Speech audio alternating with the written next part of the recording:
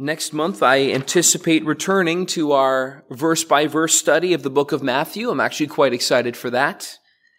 Then we got this little thing called Easter coming up a few weeks after that. Might take a detour because of that. I'm okay about that. But I don't know about you guys. I'm just grateful to be behind the pulpit sharing the word this morning. So praise God. Today's scripture is an interesting one, and I must admit my sermon comes half from the text that we see this morning, and actually half from some of those maps that you guys have in the back of your Bibles. I'm a visual learner, so I find those to be extremely helpful. The Pew Bibles regretfully do not have one, but if you have a personal Bible with you, and you might have some maps in the back of it, you might have one that says the 12 tribes of Israel or something like that. And if you were to look at that, if you were to pull it up, you'll see Asher and Naphtali up at the top. You'll see Simeon way down at the bottom, Judah towards the bottom with a large territory. And you can really learn a lot just by studying one of those things. And most of the tribes you'll see are on the left side of the map. They're on the west side of the Jordan River. However, you'll notice that there's 3 tribes to the right, to the east of the river, where you have East Manasseh, Gad, and Reuben, the tribes that we were talking about this morning in this morning's text in Numbers 32. But what's even more interesting is that if you have a map that displays Israel during Jesus' time, or if you have a map that says, Israel during the time of Jesus, those tribes aren't there anymore. That land is now belonging to other provinces of that time. And frankly, if you compare one of those maps to a map of Israel today, you can go up online and look that up real quick. All of that is in the land of Jordan now. Interesting. What gives? What happened to these tribes?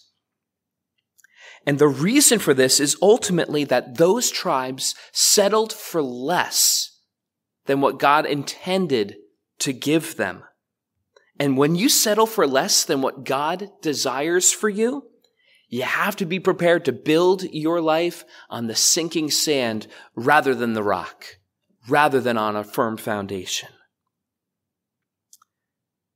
The context of Numbers 32 is that God has been leading Israel through the wilderness. The Exodus had already happened. They've been going through the wilderness. They've spent almost the full 40 years wandering through the desert, through the wilderness. And now they are right there. The promised land is right there on the other side of this river. They are just about to arrive. Moses is about to deliver one final sermon that we now know as the book of Deuteronomy in just a little bit. He's going to pass the baton to Joshua, if you will. And Israel is finally going to take this land that they've been promised for 40 years.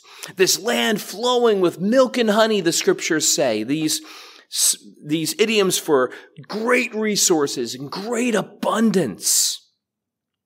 Finally going to claim what's been promised to them all these years.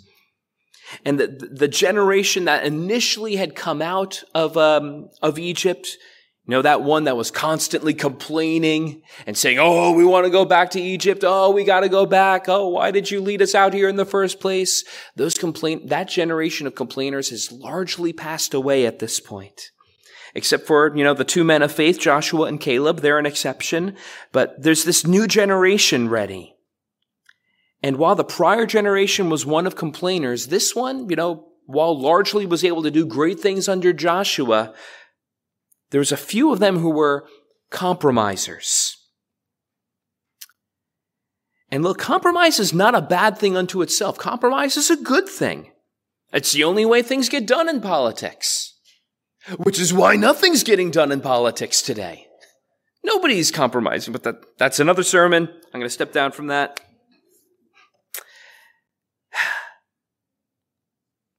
But yeah, compromise of itself, not a bad thing. Your session compromises, and that's how we get stuff done.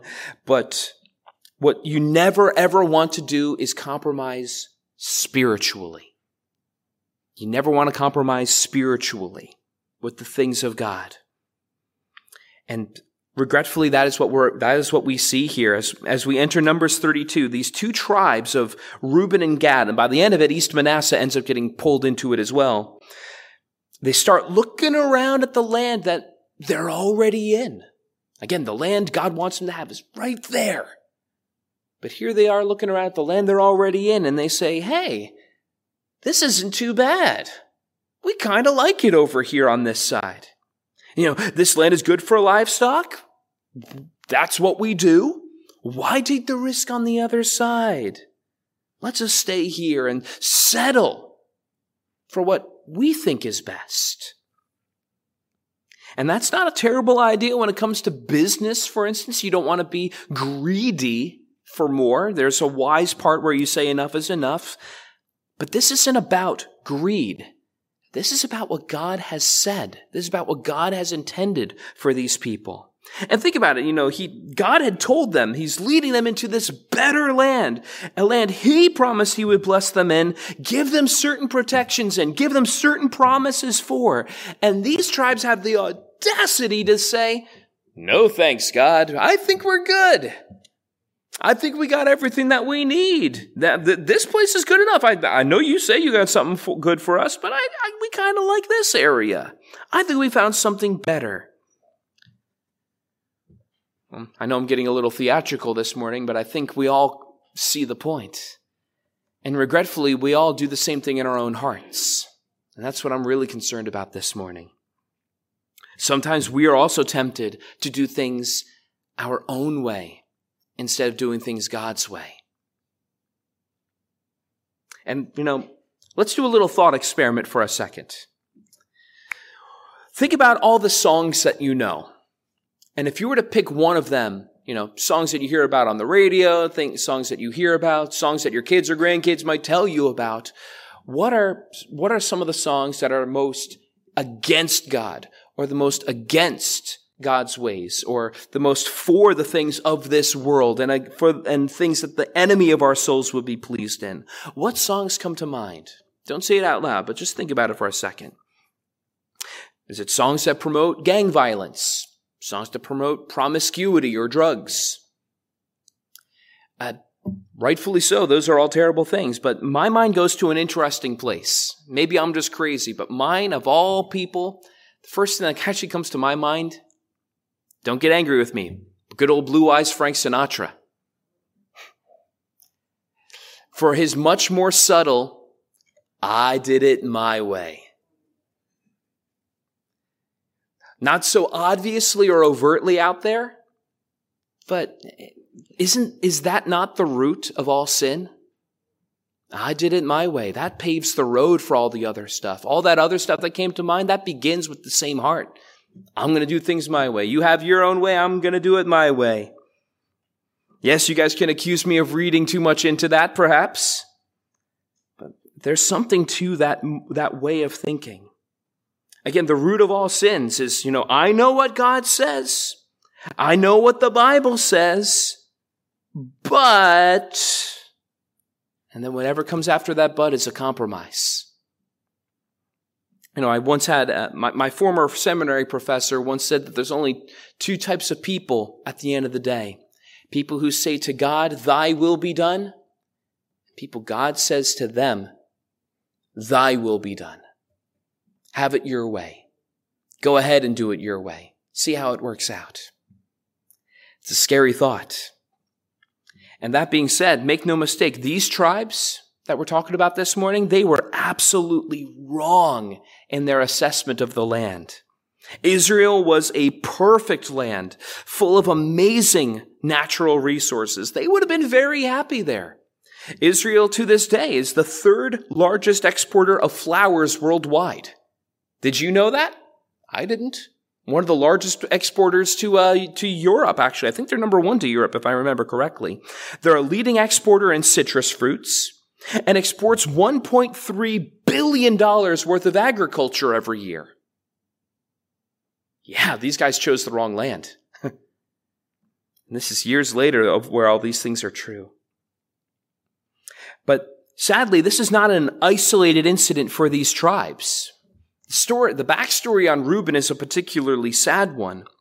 Reuben, the man, was the firstborn son of Jacob. First in line to the family, to the family blessing. First in line for he was going to receive the majority of the inheritance and be heir to the tribal leadership after Jacob's passing.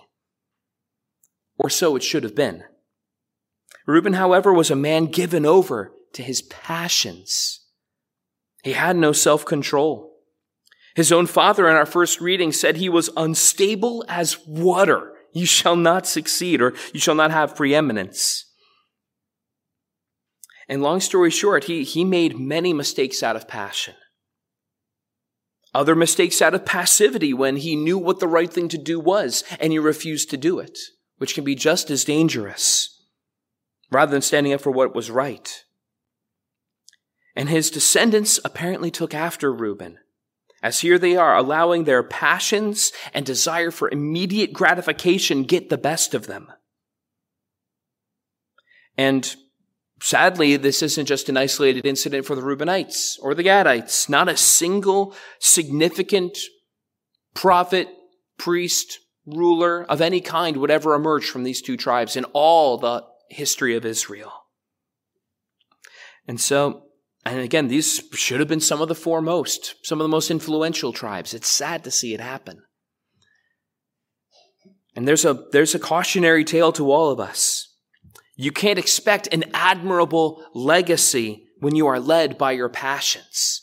The only ones who leave an admirable legacy, whether in Scripture or in your own life, are those who are led by convictions rather than to be led by your passions. It's a dangerous, slippery slope if you're led by your passions. That'll be a sermon for another time. But because of their compromised convictions, they allowing their passions to push them away from God's best, they didn't experience God's protection and promises that he made to the rest of Israel. When the nation of Israel was attacked, guess what the first tribes were to be taken into captivity? There were these three tribes.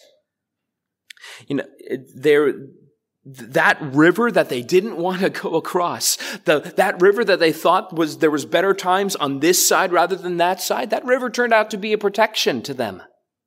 The very thing that they were cursing and saying they didn't want, turns out was the thing that was best for them at the end of the day after all.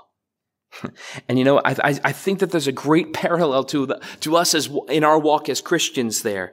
Sometimes we think that the commandments of God and the things he asks for his people, those are barriers to keep us away from fun, to keep us away from our sin, the things we want to indulge ourselves in. Why aren't you keeping back the good stuff, God? Well, sometimes those things are really there for our protection, whether we understand it or not. Skeptics to this day, they read through the book of Exodus and Leviticus, and they mock the dietary restrictions given to Israel and back in the day. And yes, those were given for a time, for a nation of Israel, not for all people of all time. But they get mocked mercilessly to this day with what they're allowed to eat and what not to eat. Well, fast forward a few thousand years. Because modern scientists have been looking into a lot of that stuff, a lot of the things they said to eat. You can eat this, but not this, and you got to wash this and don't wash that. Modern scientists have looked at that and said, hey, look, if they followed this, they would have been spared from all kinds of plagues, all kinds of diseases that were just tearing apart the other nations of that time. They were spared by so much. They didn't know how to cook a lot of those unclean animals in a safe way. There's a lot of things that they didn't even know what right questions to ask. But all they had to do was, if they just followed what God said to do, they would have been great. In fact, I find this next part very fascinating. Not only was their understanding of how to treat leprosy in Leviticus 13 and 14 hundreds of years ahead of its time, it's actually the oldest written record of what we call quarantining a patient in history. It started with Scripture. How fascinating is that? They didn't know that. I don't think Moses would have explained it to you that way.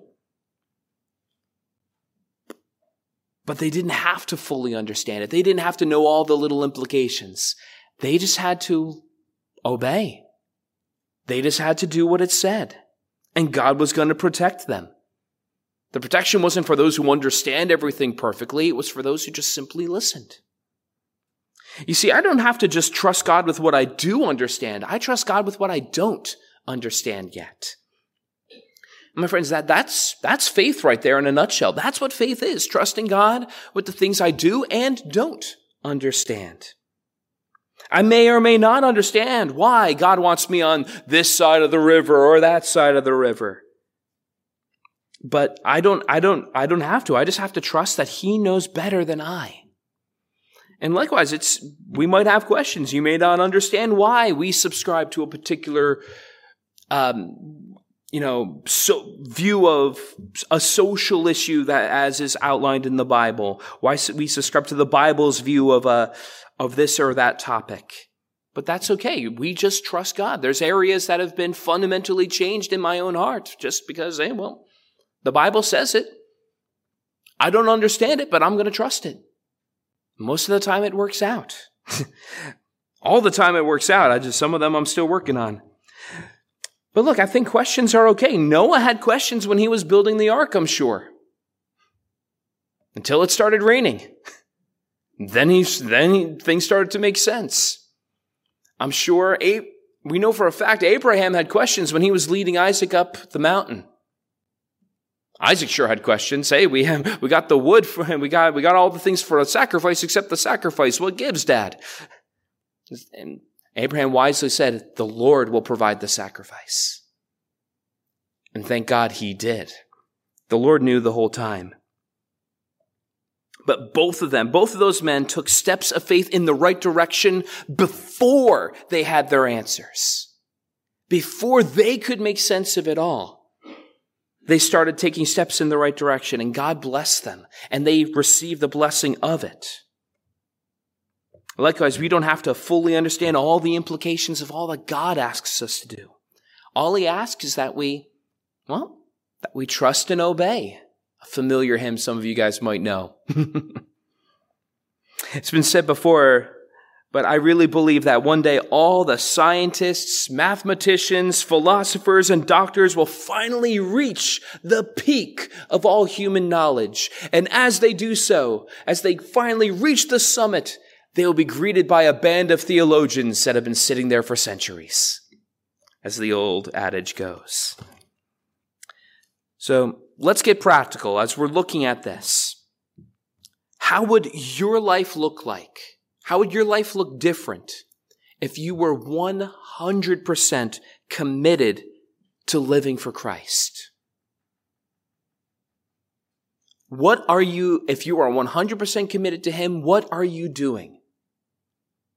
And just as importantly, what are you not doing anymore? And honestly, that's a great question to write down. That's a great question to just pencil on your bulletin right now and think through the implications when you get to your car later, when you go home and you're sitting in your living room after service, or after the Bible study later and, we've had a great time and you can come back to that question, but really give it time. If I'm 100% committed to living for Christ, what am I doing now that I'm not what am I doing then that I'm not doing now? And what have I stopped doing that I am doing now? And just as importantly, ask another question. Why am I not like that now? What's holding me back from that now? What irrational fear is holding you back from trusting that a perfect God who absolutely loves you has a better plan for you than you do?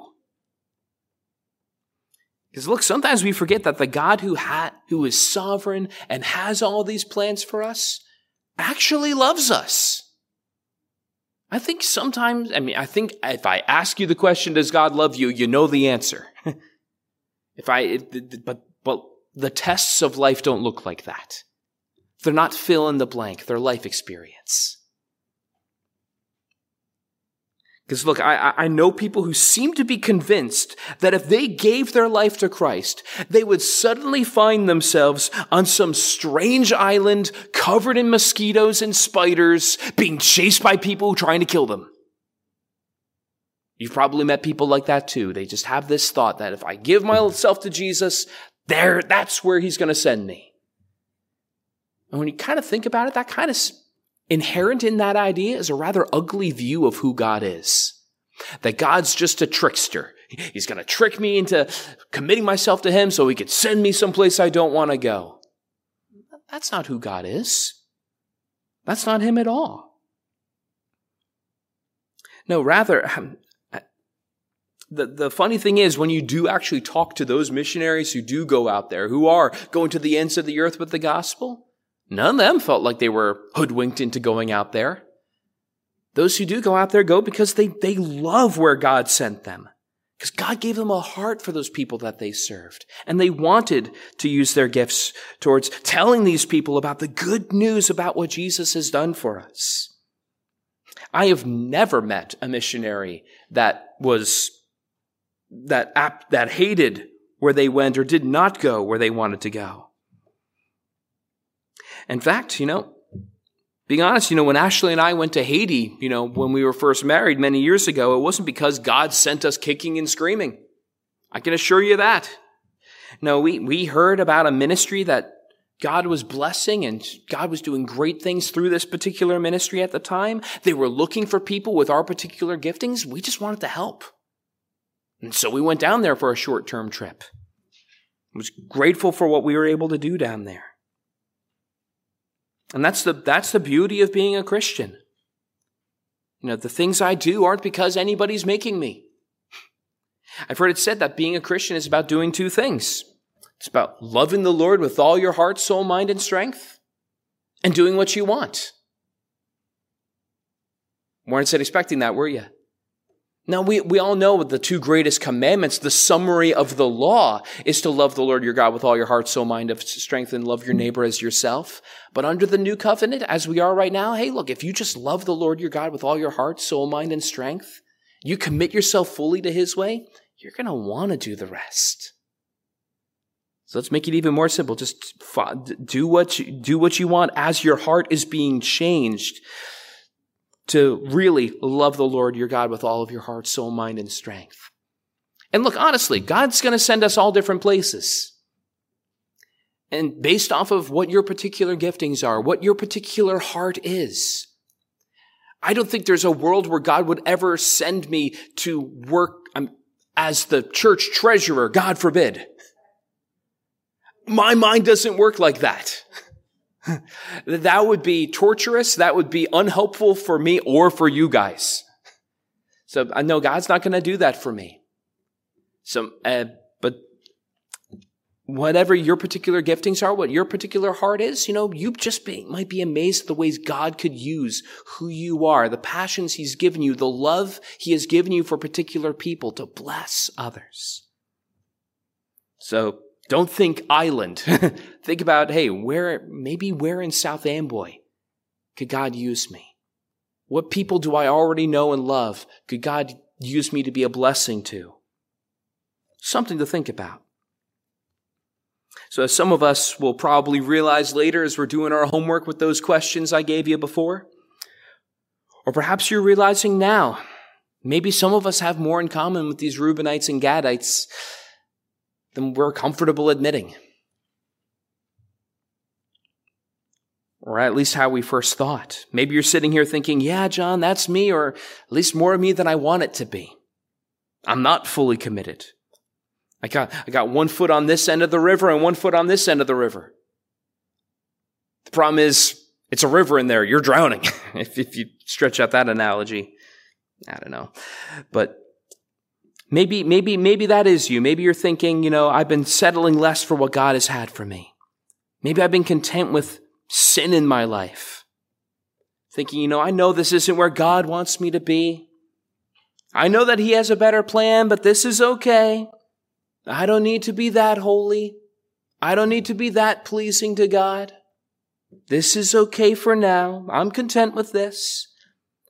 And look, if you're content with just a little piece of God in your life, I don't know if we're talking about the same God.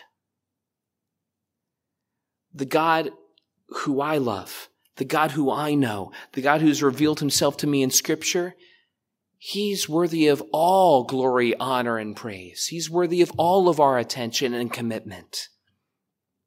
I mean, Jesus laid down his very life for us, taking the penalty we deserved for our sins. How can I not live in response to that?